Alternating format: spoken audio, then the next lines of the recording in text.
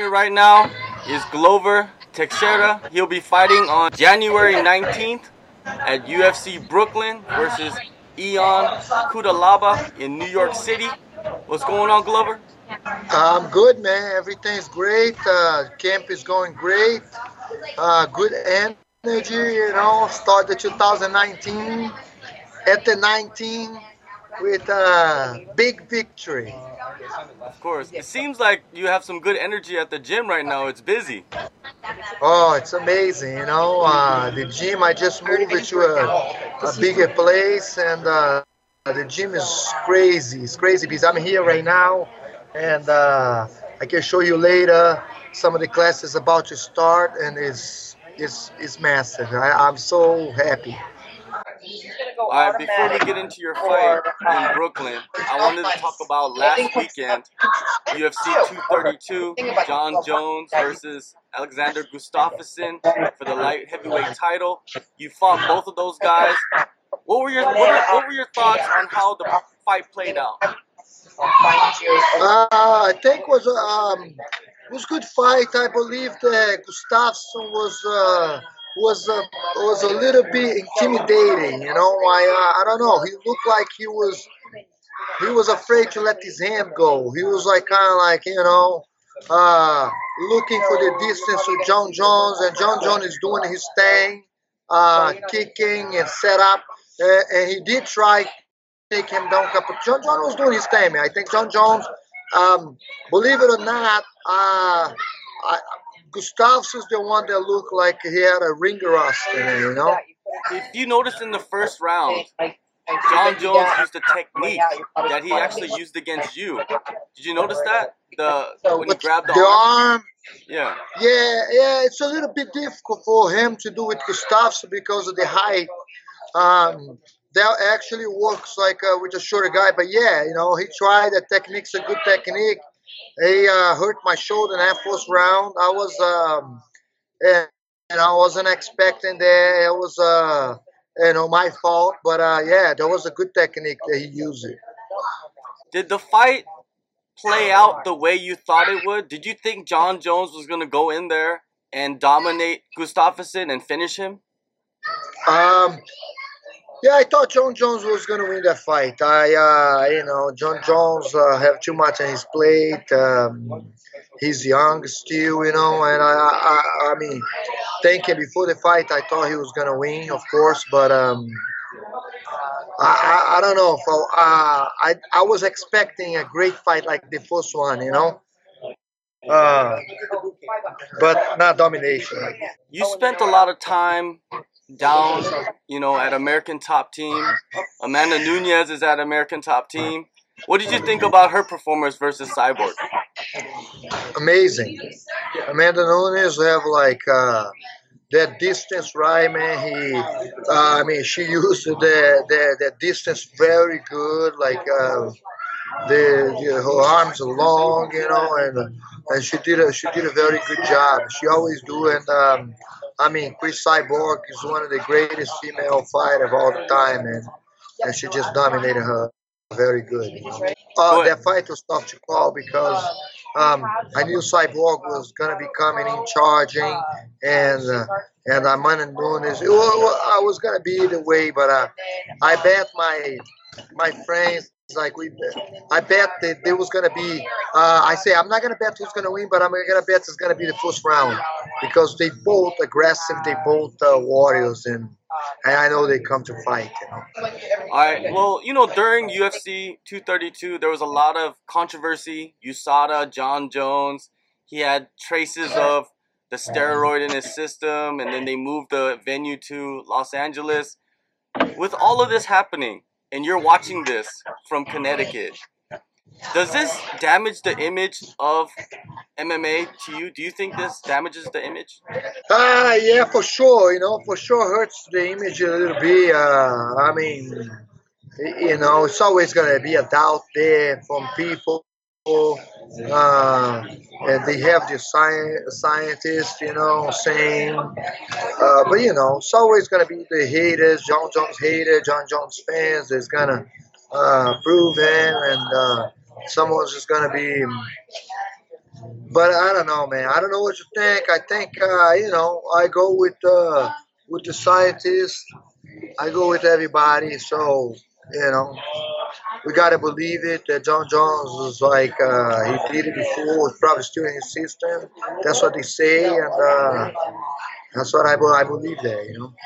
For you, when you compete and the other fighter, the fighter that you're competing against, is on PEDs, does it matter to you? Because you know a lot of fighters, they don't care. They're just like, I just want to fight. I just want to compete. What about you? I don't care either. It's like I think it's a fight. It's a fight.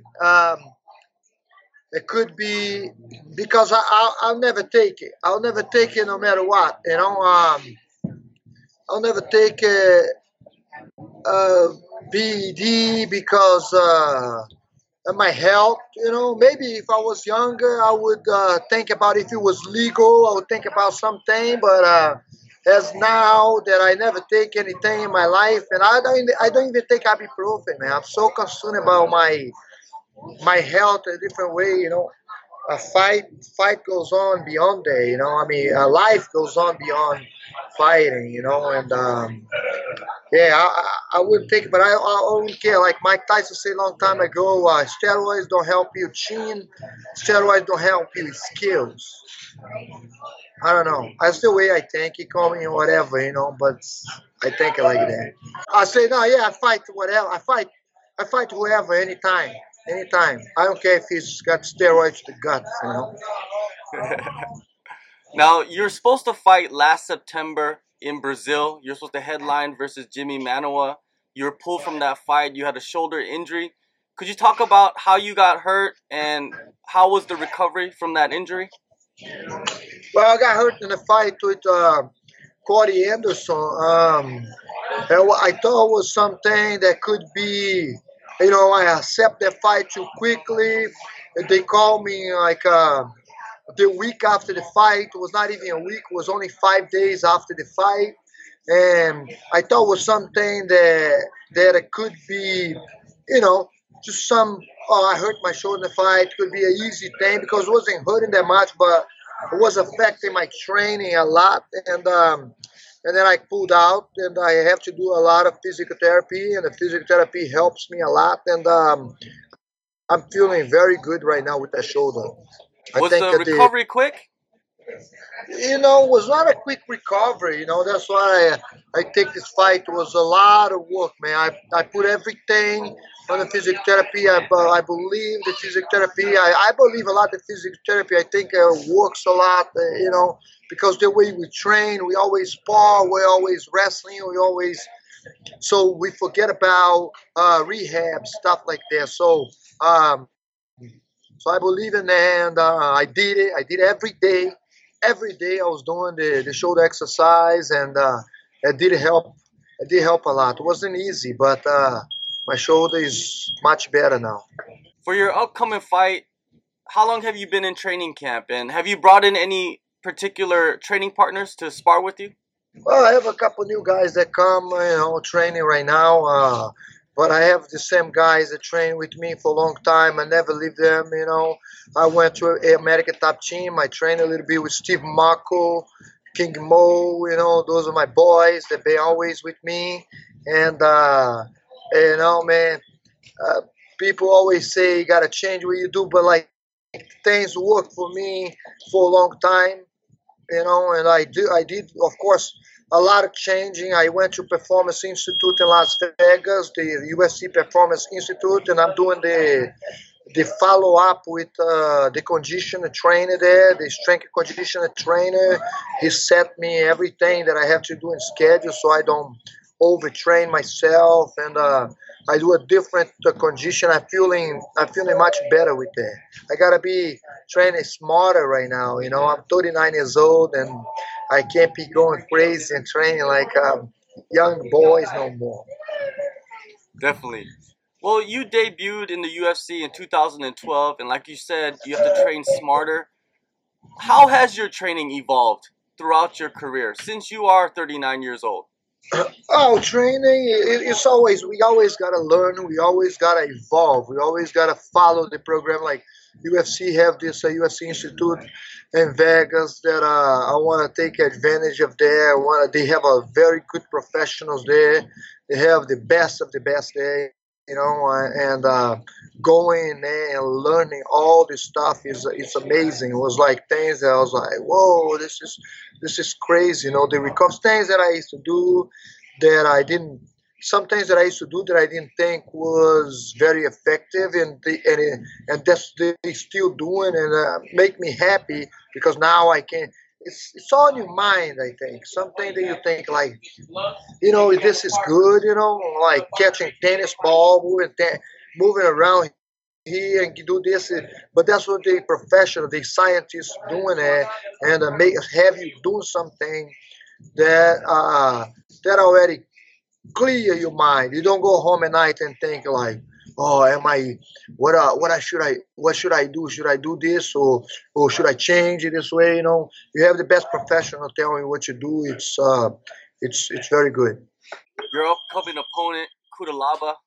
Can you compare him to any of your previous opponents, style-wise? Mm. He's wild, right? Like he's like to he keep coming and I don't know. Um, I don't think so. I don't think so. Everybody have the unique style. Think he's young kid and he's a wild kid. He come to fight. I like the style that he has, uh, but he's not there yet. He's not there yet, man. He needs to come down. He needs to work on his technique, and he's gonna get beat up in January 19th. Yeah, you said that he is wild, and that is definitely the truth. But he has some submissions. He has 2 submission wins. These submissions are omoplatas. Now, I wanted to ask you, since you are an expert, how difficult is it to tap somebody with an omoplata in an MMA fight? Um, Everybody have the skills, whatever the skills that they train, and he's good with omoplata. I mean, omoplata is a very difficult move to get, but when he probably like trained there for so long and it come natural for him. And I just gotta be careful with that. I gotta be careful with everything, not underestimating the fact that he knows that movement very well, and but I'm prepared for that. I don't think he's gonna get me in there. No way. You've been ranked as one of the best light heavyweights for a long, long time now. What do you prove by beating a young prospect like Kudalaba? I need to get myself in there, man. I had a bad fight, my last fight, and need to get myself in there and prove me. I need to get a good performance against Kutelaba, finish him, either knock him out or submit him. This is my goal is to finish the fight. Not let this fight go to decision and finish this fight and. I've been training my ass off for that, and I need to prove that I'm in the top 10. I don't like to be, since I've been in UFC, I quickly moved to the top 5 in UFC, and of course, my goal is to be a champion. But right now is the first time in my career that I'm out, in the top 10, and that doesn't feel good. I don't like that. All right, I wanted to talk about your business. Teixeira MMA and Fitness. You opened in 2014. You're sitting there right now. Life as a business owner, coach, trainer, fighter. How do you wear so many hats at one time? We gotta grind it, man. This is life. We gotta grind it. People. This is the way. I love to do this. I love to train young people. I love to. This is my future. I wanted to be in UFC for long as I can. I wanted to fight as long as I can. But I'm 39 years old. I want to fight healthy. I wanna fight healthy. I don't want to be fighting and I have something to do after. And right now, my gym is doing great. I'm helping people lose weight. I'm helping people like get the dream. to be in UFC. I have a bunch of young guys that wants to be in UFC, that wants to be a champion of the world, Bellator and PFL. They want to be there, and I want to help them to conquer their dreams, teach them what I know. That's the one thing that I know the most, and not just there. We're going like. Different business. Soon we're gonna know different business coming out too. I'm going all over, man. We gotta embrace the hard work. We gotta keep going. Gotta be smart on camp. I have a good professionals teaching my classes, and hey, man, it's amazing. I love it. This is great. 2014, I opened small gym, and now I open my bigger gym. And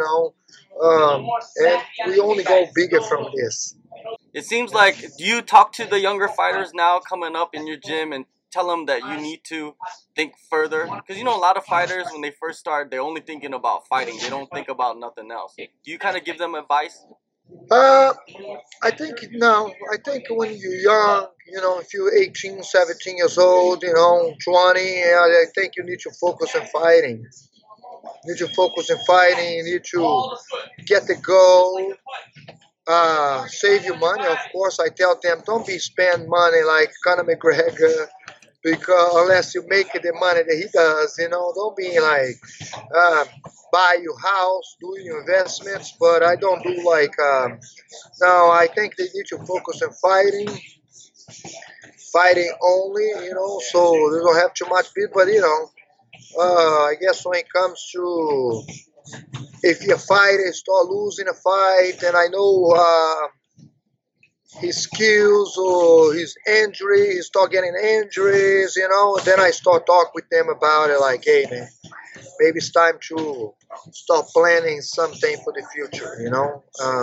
So you gotta do, so it's hard to say, but I do talk with the guys, of course. But a young fighter, they wanted to be dream.